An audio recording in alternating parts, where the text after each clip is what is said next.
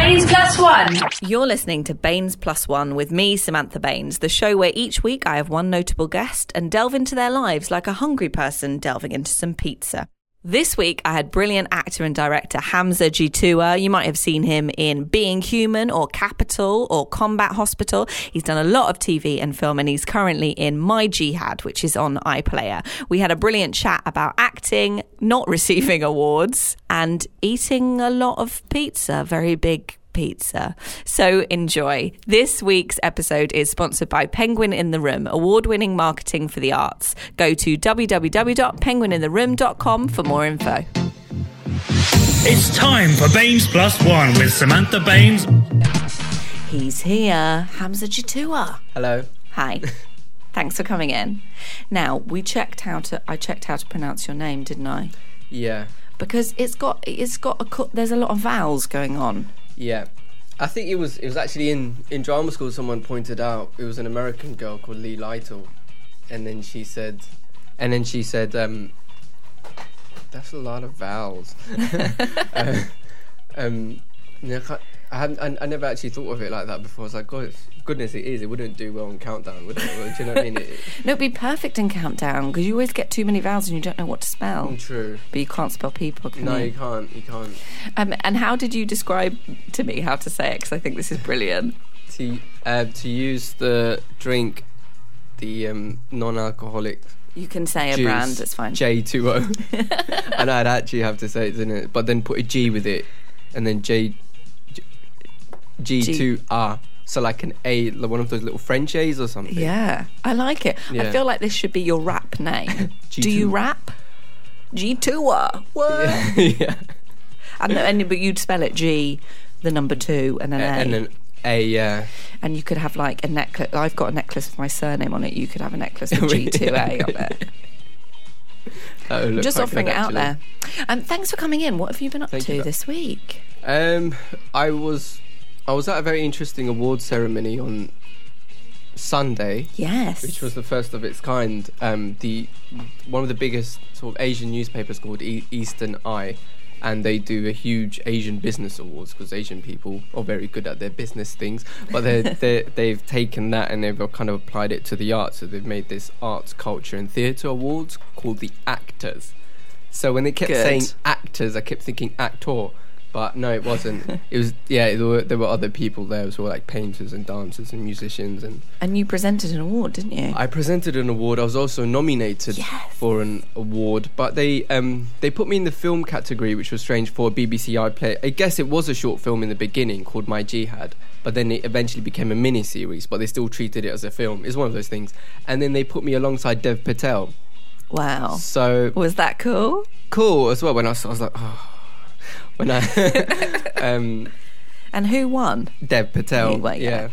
Did you did you think he was going to win? Or were you like, hey, I've got a bit of a chance here? Because it's awkward, isn't it, when you're going up against amazing people? Yeah. I mean, it was me, Dev Patel, and an Australian Indian actor but the both of them had done like a huge list of feature films. And then it was me with a pokey BBC iPlayer short. Okay, BBC iPlayer's not pokey. It's good. Come on, I'm in a new BBC Three series. No, we love the BBC. No, I think I was punching above my weight a little bit, but I did think, I was like, maybe it'll be one for the underdog, but it wasn't. Did you have to like plan your I didn't get it face? Because everyone turns around and looks at you. No, I was quite cheesed off. Did you go, oh my God? Yeah, I mean, the injustice. It was that Friends moment with Joey Tribbiani where he doesn't win, and he's like, I was. When the name happened, it does hurt because I have to admit, I don't know how they do it on award shows when the camera's right on them as well. Thinking, oh goodness, I should have won Sheridan Smith famously had a moment. I tried to look for it on the internet, but I couldn't find it. I mean, it was like a split second, but you couldn't totally understand it. In a split second, you would be like, oh, but then you'd be like, please for them. Yeah. And that's exactly what her face did, but the internet went a bit crazy with it. Did your face do that? It might have done that, yeah. Luckily, there were no cameras. Yeah. But when I went up to present the award, there were a few other pictures from there, and my girlfriend who was with me, she was taking pictures, and then she zoomed into one of them, and she saw me actually holding the award to give it to the other person, but just looking at it longingly. And I remember actually being on there thinking, oh, this feels so great in my hand, why do I have to give it away? It could have been It could have mine. been me. Yeah. Well, very exciting week. You've also been filming, but we're going to talk about that in a minute. Baines Plus One. It's me, Samantha Baines, with the marvellous Hamza Jitua. Hello. Here he is. Actor extraordinaire. Every time I say hello, my voice kind of breaks. If I'm still trying to work on that. I think. like that you're going through puberty right here It's on been Baines one- Plus One. We're having great chats in between. Also, you bought a brownie with you, so you're my favourite. Now, it's time for the quick fire round, Hamza. Okay. Are you ready? Yep. Okay. Have you ever been in a quick fire round previously? No. Ever? No. Okay. Well, just really straight in there. Fine. So here we go. Hamza Jitua. It's your quick fire round. City or countryside? City. Tea or coffee? Tea. Early bird or night owl? Night owl. Y-fronts or boxes? Boxers. Burger King or McDonald's? McDonald's. Instagram or Facebook? Instagram. Car or train? Car. Comedy acting or straight acting? Comedy. Ketchup in the cupboard or the fridge? Fridge. Directing or acting? Directing. Speed dating or Tinder? Speed dating. Adventurous or cautious?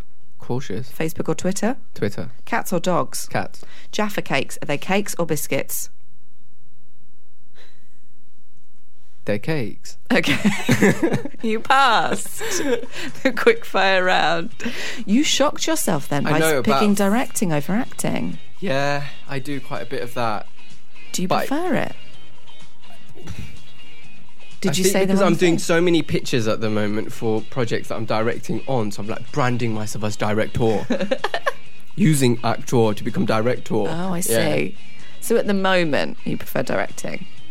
Or do you always prefer directing? I didn't know I'd like directing, to be fair. It's when we were making stuff from drama school that we sort of began making things, and then I kind of started doing, actually, if I got behind the camera and I made the actors do this and that, and then I started to really enjoy it because you get more creative control. I think it's just my quest to take over the world. Power trip. Yeah.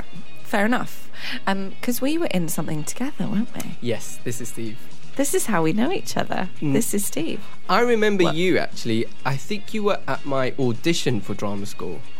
Yes. That way back. Because I think we were Way sitting back. outside the audition room, and you were Having a chat. Having a chat. Telling us what it's like on the inside. Because basically, we went to Central School of Speech and Drama, didn't we? And I did my course, and then I didn't want to leave, so I just came back all the time. I still work for Central School of Speech and Drama. I've just done one of their MA films. Oh, great. I'm not leaving. Yeah, we never want to leave. No. Brilliant Amanda Brennan, who runs the course. We just love her. We don't want to leave. So, yeah, I used to help out with the auditions. And I was like, he's good. He's good, Amanda. Let him in. But then we did This Is Steve together, which, do you want to tell us all about that? Yeah, many moons ago now, wasn't it? It was a web series about an American who comes to London to win back his girlfriend who's been in London, but actually they haven't spoken since she's been in London, and she's been seeing a Londoner who was me. Dum dum dum. And I was just a crazy woman in it very briefly. You had a wonderful cameo that upstaged the entire series, so you know. They were like, Sam, can you come in and play a crazy woman? Because we don't know anyone else who could be Yeah. crazy. Yes. So was that your first foray into making stuff? Yeah, definitely. I think I'd say that's what it was. We made a couple of sketches because we were the last year that now the students now they get for their final coursework dissertation thing, they get to actually make films. We weren't allowed to do that. No. We weren't allowed, but We just acted in them. we just acted, and so a group of us just started making things and sketches, and then the web series came, I think, late 2010, and then from there onwards. And do you think making stuff has helped you as an actor? Yes. How? It's working with a lot of actors kind of makes you think, no, I don't want to do that. Don't do that, and don't do. It's just about also professionalism on set and how you get to where you want to be quicker. And you kind of, and it's also you're working with actors and also working with other directors and see what they do, and you kind of try to figure out your own way through it. So any top tips for actors not to do on set? Yeah, turn up. I mean, on, I'm totally listening here. I can't say turn up on time because I was 5 minutes late on the Northern Line today. I mean, I was late too for the whole show, so it's fine. I learn your lines properly. It's one of those things that you could just tell, like, when actors actually don't know their lines properly, and they're pretending to act, but they're actually looking for their line. Yeah, I think but that. Isn't that hard? Because obviously you've been a regular in series where you're filming consistently. Obviously, things like soaps are a very quick turnaround, whereas some TV shows you've got a bit longer. But is it hard when you've got all these lines? I mean, I'm not saying it's to easy, learn them but inside out. it's like it is. I think it is the job. I think it's one of the, like, lines is one thing. Even though if you get it really last minute, you make the time. You have to learn it. And I've noticed that. I mean, I've been on the end of I don't quite know my lines, and then I feel like it stopped me from doing what I could have done, and then before you know it, they have to move on to the next shot or the next scene. And you're like, oh. So you're affecting the other person in the scene if you don't know your lines. Like being a bit rubbish. That's a good excuse. Yeah, I'll say that. She didn't know her lines. That's why I wasn't doing a good job. You know, I could just sense it. So we've got a few more questions, excuse me, that we ask everyone. So what is your biggest guilty pleasure, Hamza? Guilty pleasure? You said guilty pleasure like you're never guilty about anything. Guilty pleasure? I just have loads of pleasures. I know. I'm trying to think what. I think eating large pizzas and trying to conquer one on my own. Okay. Well, I can. How large? Just the largest? Yeah, I mean, I don't quite know how many inches. It's just when you order it from the pizza place. Okay, just large. Just large. Fair enough. And you can conquer that, can you? You can conquer a 12-inch, a 14-inch. With the right amount of toppings. I feel like it's gone a bit naughty now. Right, so the most recent lie you've told. You're really thinking there, racking your brain. I need to get back to you on that one. Oh, are you a liar? Or do you try and always tell the truth? I try to always tell the truth. But my lies are so complex and so wonderful that I don't know what's lies anymore and what's reality. Wow. You've convinced yourself. I love that you said I have to get back to you on that one. We're on the you can't come back. This is live. I'll call in next week. Like. Any secret habits or talents? I can move one nostril. Oh my God, which is not useful for radio. Is that a thing that other people can't do? Producer Kate, can you? No, I mean, that's weird. Oh wow, just one. Yeah, you can. We'll have to do a little video of that. Should we do a boomerang of it and put it on Twitter? Yeah. What makes you angry? Bad drivers. Okay. Road rage is probably when I get wound up very quickly, and people that put full beam on when they drive, like the full beam. The lights. And even in the dark. When they just should have their normal headlights on with their full beams on, and then it's glaring in your mirror and you can't look at your mirror because it's glaring back in your eyes, so you're having to duck to drive to not get the glare. Wow, I feel the rage. Do you drive around in London then? Yes. Oh, that is stressful. Yeah. I don't drive. Are you London? You're London based? I'm London based, yeah. So do you drive everywhere? Did you drive here? No, not all the time, because I live slightly out of central London, so I can drive. So you can't drive anything within zone 2. No. So further out, you're allowed some rage. Yeah, rage. Oh, good. Well, we're going to be talking about more things. We're going to be talking about Capital and My Jihad, loads of the projects you've been doing. I'm here. It's Baines Plus One with Hamza Jitua. Baines Plus One. Yes, it is me, Samantha Baines, and Hamza Jitua. Yes. My voice didn't break. Woo! Yes. Maybe it's because you're saying your own name and you're used to it. Strong Hamza. Good. You're listening to Baines Plus One. Now we're going to be talking about Hamza's career because it's the interview proper. Proper. Dun, dun, dun. So how did you get into acting? When did you decide that looks good? I'll do that. I think it was when I was in secondary school, and I was the little nerdy kid with the glasses in year 7. But then when I found out I actually could do impressions of things and do funny voices and accents and things, and when I used to do drama lessons, and then it's like, oh, this is really fun. Then once you get that hit, you can't ever stop never go doing back. it. Yeah. Do you still do impressions? I wouldn't. Oh my goodness, it went right. Oh my in God, the my mug. microphone just fell in my tea. It's fine. It's sort of fine. Yes, live radio. So, you don't do impressions. So you're not even going to give us a tiny little, just something. I think impression might have been the wrong word. I always used to think when I was not little, but when I was in school, that I could do a David Beckham, but I haven't done it in a long time. But I'll give it a go, and it will be terrible. I'm excited. Please welcome David Beckham. Well, basically, I'm really happy to be here. And, yes, I've been playing football for about... Well, I'm retired now, and Brooklyn's really big now, and he's going out with Chloe, and, you know, it's going really well for me, though. Something like that. Yes. Brooklyn is real. Everyone loves Brooklyn right now. He can sing. Can he? Is that Brooklyn? Or is that the other one? One of them I can know he sing. likes skateboards. There was a video. He likes skateboards. He skateboards. Great. Excellent impression. So it was doing impressions of David Beckham that first got you into acting. I don't know what it was. I don't think it was that early on, but I don't think my voice had broken. I mean, it's still not broken now, but, you know. It's breaking. It's on its way. We've established. It's on its way. Maybe that's why I can do David Beckham a bit. So you just did drama at school? Did you ever do like any after school clubs or things like that? I wish I could have gone to after school clubs, but I don't think I really did. I did drama at school, and then I did performing arts A-level, where I won Student of the Year, and I've got like a little mini Oscar. The only thing I did win. Student of the Year? Yes, 2006. And then I went to university to do a business degree, which was the obvious choice. And then I was in the drama society there, which I was pretty terrible at, and they gave me really terrible small roles. But I didn't deserve any better, so that was fine. I never turn up.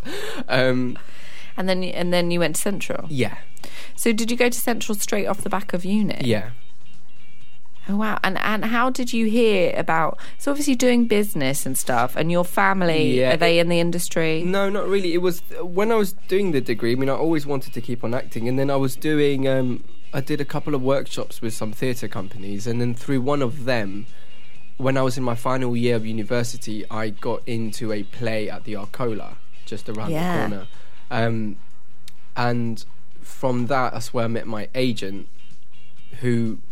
Then I was like, okay, this is kind of cool. I mean, I'm in this really cool play, and then we've got this age. I didn't really know how everything worked, but I knew that my casting wasn't really going to be, you know, classical theatre or anything. I didn't think I had that in me, and I wanted to go more into TV and film. So that's when I was auditioning for quite a few drama schools, and I got into a couple, but Central was the one that I wanted to go to. I kind of liked it there because it was acting for screen as well. Acting for screen.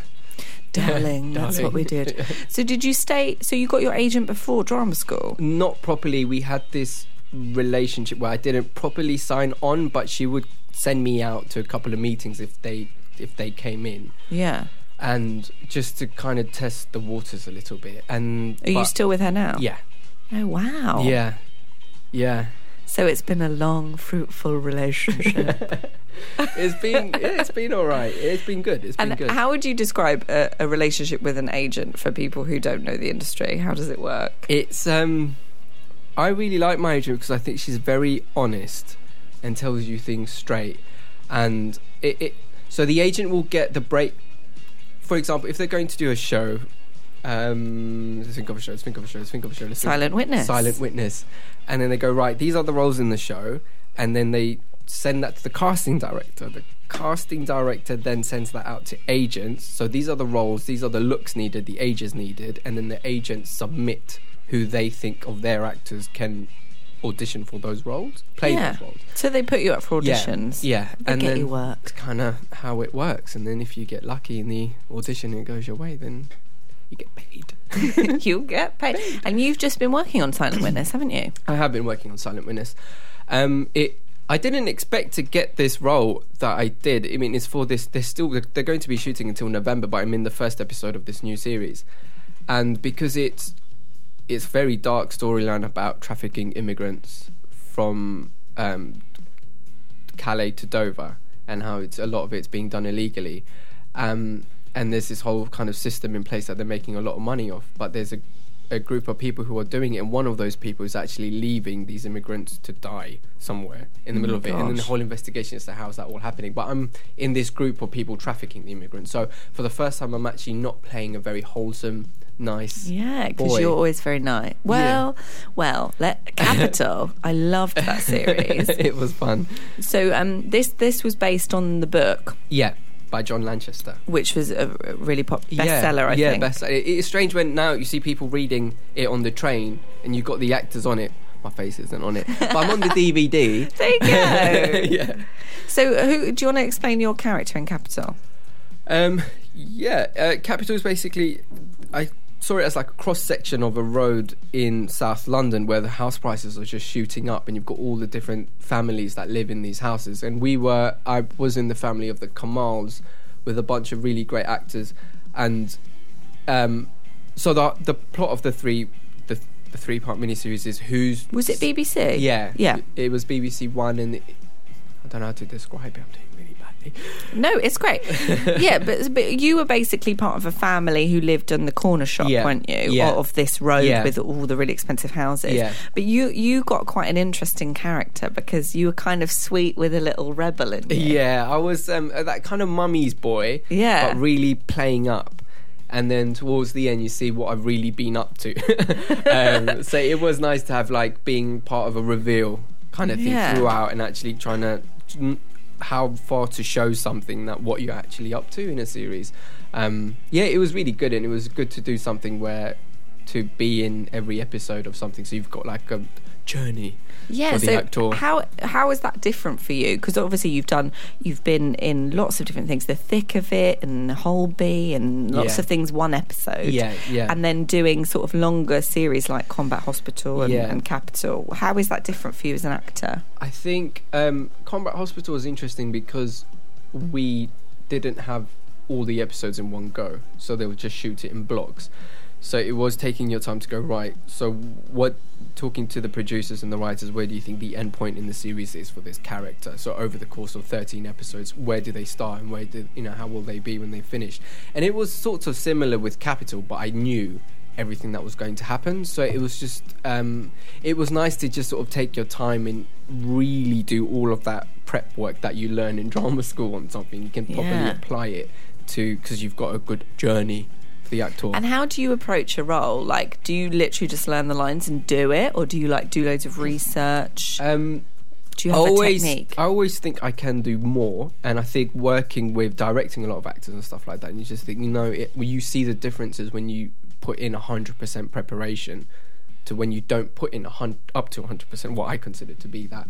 I look at the character, and I look at all of their scenes and seeing what's happening in each scene, and then I try to create a backstory for the character with all the clues I've got, and then I treat each scene differently. What's happened before, what's going to happen after, where am I, what do I want? Just try to keep the Stanislavski super basic things. Amanda Brennan.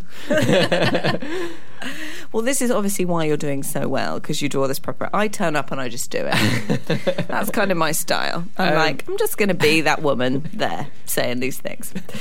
So what would you give any tips to sort of young actors listening, or maybe at drama school, or thinking about leaving and they're graduating on the industry? What would be your top tips?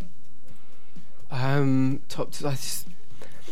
think the industry, it's changing. I mean, not changing somewhat, but I think a lot of it is you kind of just have to do, well, this is what I've got this audition, this is what I can bring to it.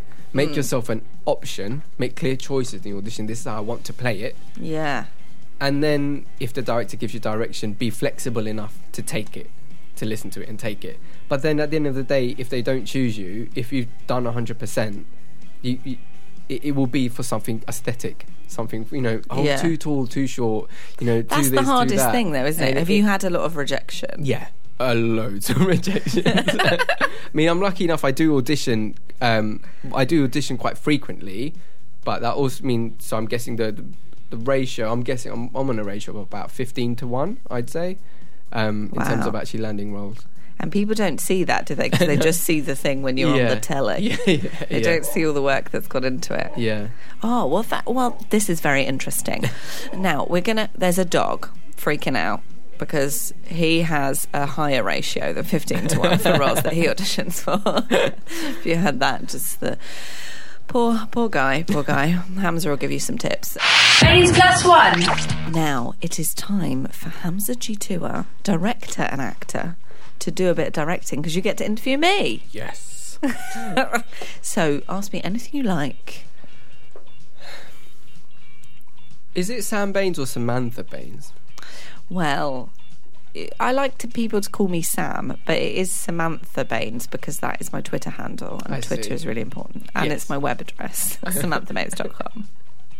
Okay. So you can call me Sam, though. Sam. Because we're mates. Yes, I'm on that. Okay.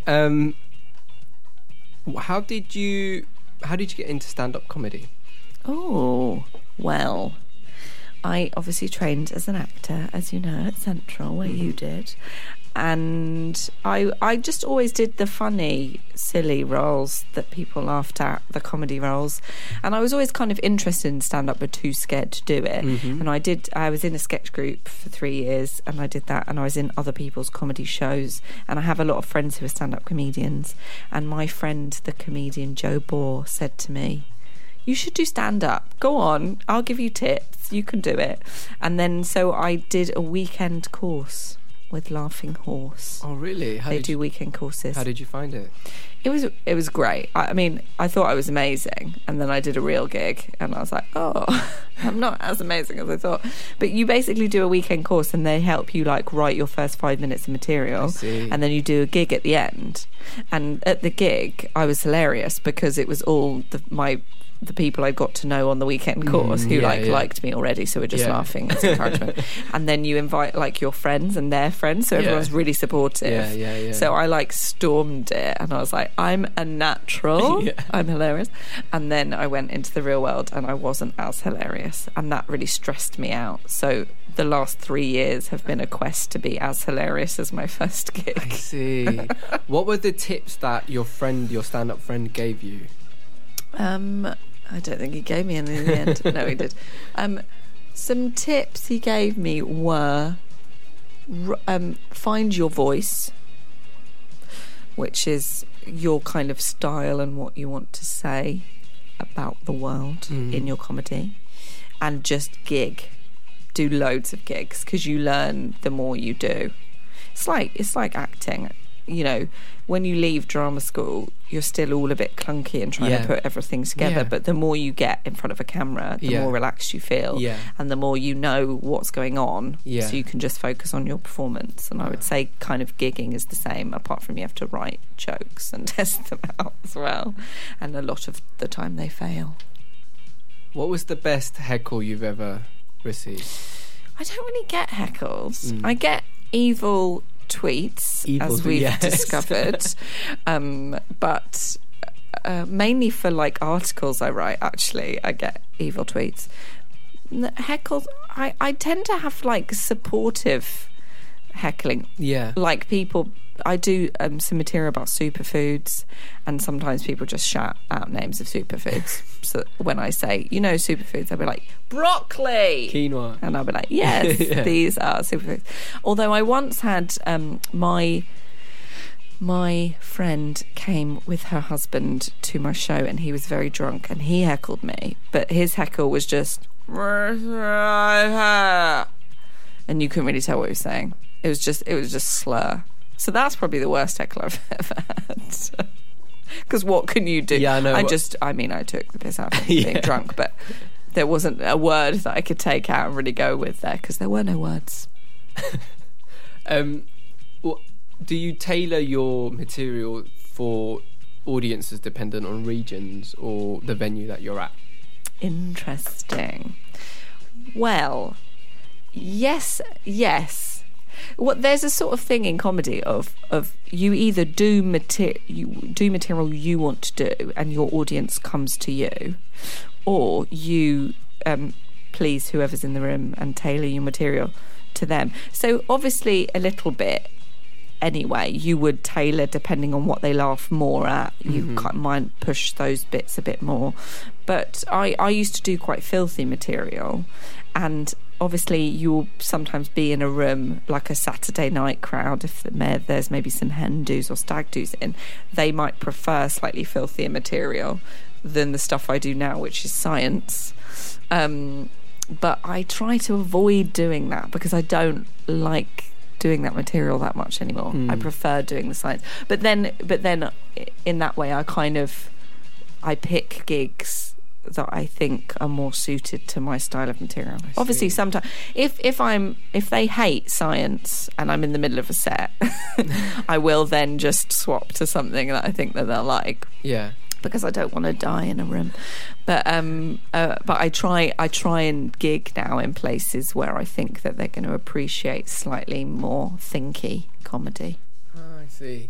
And how often do you think you have to add new material or revise material? Because it's something I know comedians do, but you kind of just think, I've always thought, well, okay, what's the point? What's the point? They go, actually, no, I need to add in new jokes, or do they do it as they go along? Well, I think different people do it in different ways. Yeah. So I'm writing my hour at the I've written it. I'm just trying to make it better at the moment. Written my hour for Edinburgh. So that was me writing over the last year of an hour show and then trying it out. I like writing jokes all the time.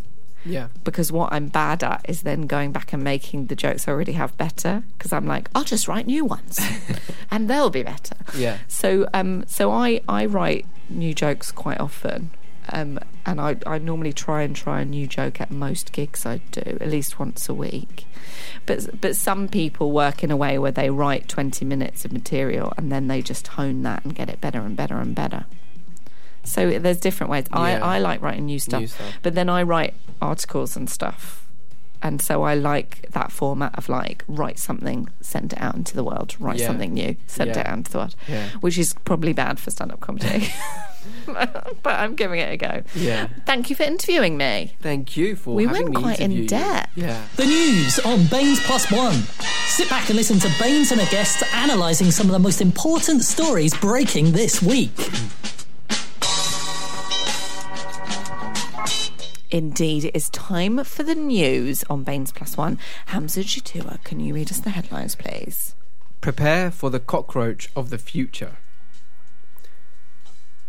Bluetooth brush.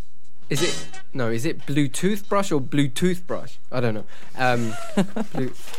Incorrect Turkish helix or helix. Stereo blue lobster capture. And the oldest beer in China. Those are the headlines. Excellent. So first up, prepare for the cockroach of the future. This is quite scary. This is Earth Chemical, a Japanese pest control company, are preparing for giant mutant bugs of the future. So one of the company's most successful products is a gingerbread house inspired by a miniature killing home for cockroaches known as Gokiburi Hoi Hoi.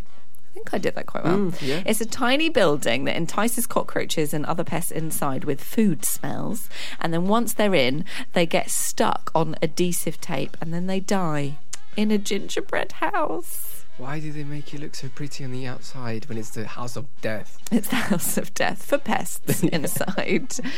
So they've initiated new research to develop countermeasures for the future where cockroaches evolve into mutant giants. And they have a video, and it shows 3 humans of varying sizes, a scientist, a runner, and a sumo wrestler, all attempting to cross a life-size adhesive cockroach killer. But they haven't really suggested how seriously they're taking the possibility of mutated cockroaches. But they said all tests were a success, with the humans failing to release themselves. This is quite scary. How do you feel about this, Hamza? I feel like, do cockroaches fly? They don't do that. No, not yet. Not yet. Not- What if they evolved wings and then they just fly over this adhesive thing? Yeah. Or the House of Death? Or the gingerbread house, death house. Yeah, I mean, I think cockroaches are horrible anyway. If they mutated into being like massive with wings, that would be the scariest thing. It would be. I think it would be. How big could they get? Like the size of a cat. Imagine a cockroach the size of a cat. I don't want to think about it anymore. Blue toothbrush or blue toothbrush. This is a toothbrush. I've written my poem on it this week. This is a toothbrush that's been reinvented so you can live stream the contents of your mouth. What? Too much. Dr. Craig Kohler has combined Wi-Fi and Bluetooth technology alongside standard dentistry equipment. It's called the Profix, and it's a video toothbrush. It's got a miniature camera lens in its brushes, and it transmits a live video straight to your smartphone. The dentist and inventor encourages users to capture and save short videos and close-up photos of their teeth and gums on their phones. Apparently it's a great way to monitor your oral health. Would you use it? I barely have the time to brush my teeth normally. I feel like... No, Would I this do brush my encourage teeth. you? No. Not in any way. I do not want to see what the toothbrush sees. I Yeah. don't think the inside of your mouth is a very nice Thing that you place. Yeah, you don't want to like stream it onto your widescreen TV or something, you know. Imagine, like, kids, come over. Look at the inside of mum's mouth. Or your family come round, you're like, home videos. Here's my mouth. This was my mouth the day before, and I don't know. I think it could be useful for dentists. Yeah, for sure. But I just think in to use personally when you've got things to do and you want, I don't know where you'd find the time to do that. No. I'm sure someone will. And I'd be really upset if people start sharing videos of the inside of their mouth on Yeah, Facebook. that'll be the new Instagram and Facebook things, isn't it? Like, There's enough stuff Boomerangs rubbish of, like, on the... like electric toothbrushes going over Yeah, molars and, there's enough rubbish on the internet already. We don't need the inside of your mouth to be adding to it. Incorrect Turkish helix.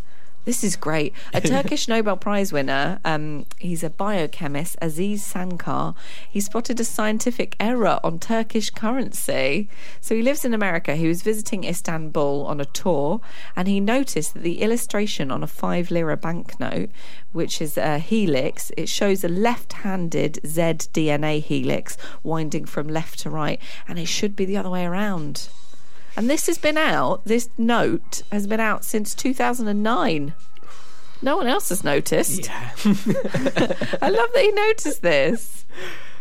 That is the sort of level of sort of accuracy. Who would you tell as well? Yeah, how did he... Who do you go to and be like, mate, the banknote's wrong? Everything is a lie.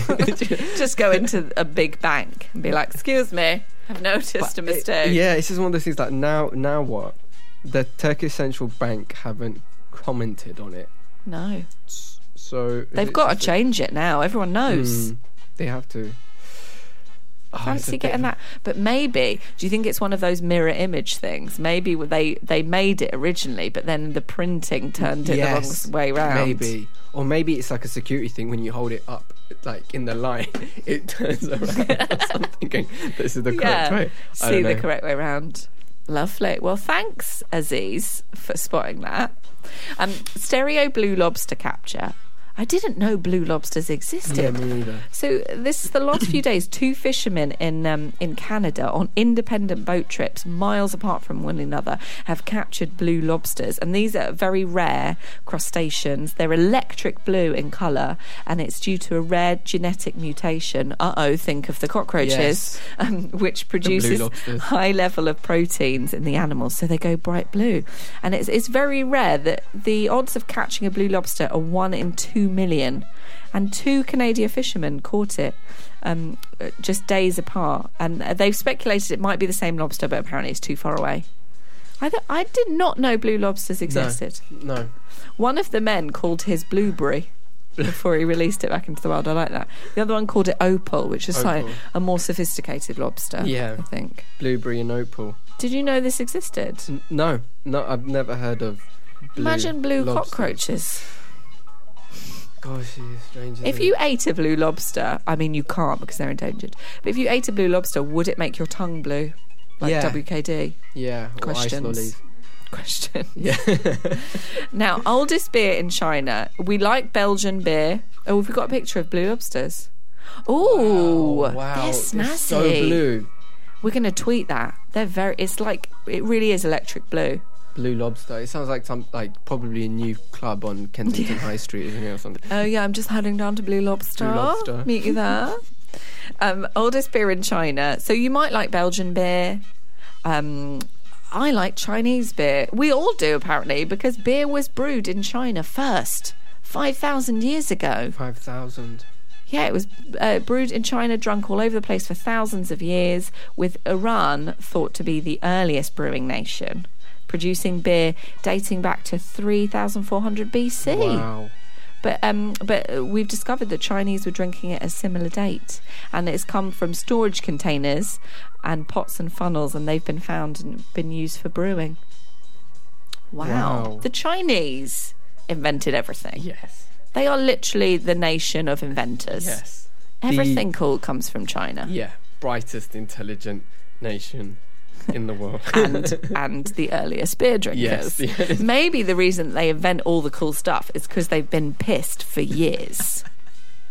Probably. And we've not realised. I always want to think, it's one of those things I think about, like, who made alcohol first and then decided to consume it and go, ooh. This makes me feel good. This makes me feel good. Let's do more of this. I'm going to share this with the world. Yeah. I love it. Well, we've learned about blue lobsters and China being drunk. Excellent. I'm not going to sleep tonight thinking about this Turkish currency thing, though. Well, we'll have to check it's sorted out for you. Will Yeah. they change all these questions? And we'll tweet a picture of a blue lobster as well, so you can see how electric blue it is. Baines Plus One. Poem of the week on Baines Plus One. Yeah, it's time for Poem of the Week. Hamza, do you like car music? Yes, very much so, yes. It's quite whistly. Like the end of Otis Redding sitting on the dock of the bay is quite whistly, and it reminds me and my producer Kay of the Robin Hood cartoon. Did you ever watch that when you were younger? No. It's so good. Robin Hood cartoon. It's excellent. It's like a Disney cartoon version of Robin Hood with foxes. With foxes? Apparently I was obsessed with it when I was younger. I just watched it over and over again. I'll have to YouTube it and try and find it. Find it. It's amazing. Anyway, it's time for Poem of the Week. Hamza, you've written a poem. Yeah. I'm very excited. It's been a year in the making, and Wow. to this day, it's a big deal. I'm not going to lie. Okay, well, we're going to have that second. Just build up a bit of tension before. Mine was written on the way here, as always, so it's less in the making. Mine was not written on the Northern Line, just saying. Well, mine is about the Bluetooth toothbrush. Aha. And it's called Mouthy Video. Here we go. Mouthy Video. Have you ever wanted to see inside your gob? Oh, come on, don't be a mouth snob. You must have wanted to get a closer look. You loved those x-rays the dentist took, showing them off to all your mates, even them taking them with you on dates. Well, who doesn't love great teeth? Now you can film what's above and beneath. Check out your gums and all those nooks and crannies. Something for the kids and even the grannies. The new Bluetooth toothbrush is the thing to show off all your dental bling. You can stream the images to your phone and share the video or snap on social media. Groan. This could get out of control, though. It could spiral. Your gum disease could even go viral. Wow. That's my poem. Okay, you've raised the bar. And there's just rhymes. It's been a pleasure, Sam. I'm going to leave now. No, I can't wait to hear your poem. Are you ready? Yeah, there's a bit of context. Okay. Actually, no, not that much context, actually. Okay. It's all in Just there. go It's in. all in there. I'm going to go in. Go straight in. Yeah. Hamza Jitua. Here's your poem of the week. Okay. It's called Phantom of the Tendinitis. On her arm a cast was, elbow to fingers. For a moment I lingered in thought. On Facebook she said it was tendinitis. But what had led to this crisis? On Facebook, I read it was from using her phone, not a broken bone, but tendinitis. The 21st century. Psychology, causing the overuse of technology, made me begin to wonder. I feel pains as I ponder, writing this poem for Sam Baines. My thumb is hurting, or is it phantom pains? I should get off my phone. I'm holding it right now. Ouch. Yeah. You couldn't see, but Hamza went like with a hand gesture. At the I end. tried to Like, drop the whoa. mic, but the mics are attached here, so I couldn't. It's amazing. No one's ever worked my name into the poem before. Really? This is very impressive. I just And rhymed it with pains. Thank you so much. Well, I feel bad because the person I based this on, my friend Sophie, put a picture of up on her arm on Facebook, and instead of actually calling her or something to just ask her how she is, because I didn't think, I was like, do I WhatsApp her or text her to ask her how she is, because is she using her phone? Do I call her? Yes. It's 11:45 at night. Do I call her now? And then I just ended up writing a poem about her. So Wow. Is that the Sophie that's been tweeting us? Probably yes. Yes. Sophie. There you go. That one's for you. Thanks for all your tweets, by the way. You can carry on tweeting at Samantha Baines, Baines. Baines plus one. Oh, Hamza Jitua. It's been amazing. It's been emotional. Thank you for coming on Baines Plus One Thank you for having me. and guys. writing a poem. I know. It was the poem that was waiting to be told, I think, and Yeah, I think it was. people have to address phantom pains and tendinitis in mainstream media. It's something I've always thought about, actually, and I'm really glad someone, brought it into the mainstream. Yeah. So we're gonna. You've tweeted it. Are you Not going to- yet. you're I going to wasn't tweet quick it? enough because I'm half thinking, does my thumb hurt? But I will immediately. It's just that the songs finish so quickly. It's just got. And It's they're flown by. and they're all lovely songs. Sometimes when I'm listening to radio stations, you just look for the right song. But here it's just been like on fire. Thanks, babe. Yeah. Thanks, Leon, producer who selects all the songs. So we should talk a little bit about directing. So we haven't talked about that. So you've got an amazing acting career. You've been doing loads of TV and film, and now you're directing as well. Yes. So what have you directed so far? I've directed 3 short films, and I've directed 3 short films. The first one I did, I kind of got really lucky because it was initially a play from the Clark and Roll studio, and then I picked it up because I had an idea what it would look like visually, and it was about 2 men who are disposing of something in a bin, and then they find a teddy bear, and they're 2 kind of big burly Cockney men.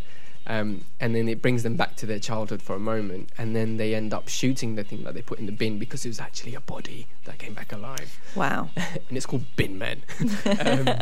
But that did really well. That got commissioned for a very small grant, but through the Arts Council, and then it went on to quite a few festivals, and I got a distribution deal in Japan with it. Great. Randomly. So I need to purchase the t-shirt "I'm big in Japan." I've been meaning to do that for a while now. Amazing. Yeah. And you're pitching lots of projects at the moment, Yeah. so we can look out for more. Hopefully more. I've just finished a mockumentary that I did with the Central School of Speech and Drama, the course that we did, and our tutor allows me to shoot one of their films. So we got 7 of them, and we made a mockumentary about people who are obsessed with getting more likes on social media and more followers, and it's like a cult. Oh my God, it's about my life. It's like a cult group that they go to, and the leader can bring them to do this by having selfie surgery and all of these things to make them all beautiful, but they're beautiful monsters. So that was really good fun, and we're almost finished on the final cut of that, and I can't wait to start sending that out to festivals, so hopefully it can Great. get picked up more as well. Yeah. There's a feature film as well we're trying to work towards, and a couple of other short films we want to do because it's so competitive out there, so you have to Yeah. make your work very, very good. Oh, amazing. We're looking forward to seeing more. And we can see you at the moment on iPlayer in My Yes. Jihad. Yes. And that started out as a short film. Yeah, and then it started out as a short film in 2014 when it came up. It was a new scheme by the BBC called Original Drama Shorts, and they were putting them up on BBC iPlayer. It was that half kind of slowly starting to go towards BBC Three coming online. And I think then they also but the one that I was in did really well. My Jihad as a short film did really, really well, and the producers, the exec producer of drama there, wanted to turn it into a miniseries, so they commissioned 3 more 15-minute shorts. So then we all went back, and it was good to go back with a team that you've enjoyed working with, and then to bring the story back and resurrect a character again. And it was really good fun, and I got very lucky with that. And it's brilliant. You should definitely check it out on iPlayer. On iPlayer, My Jihad. It's got its own page as well and everything. Oh, so hello! It's looking nice there. Beautiful. Yes. Thank you so much. Thank you. We can look out for you in Silent Witness as well. Silent Witness. Do we know when that's out? No idea. Some point, but the next series of Silent Witness maybe this year. Episode 1.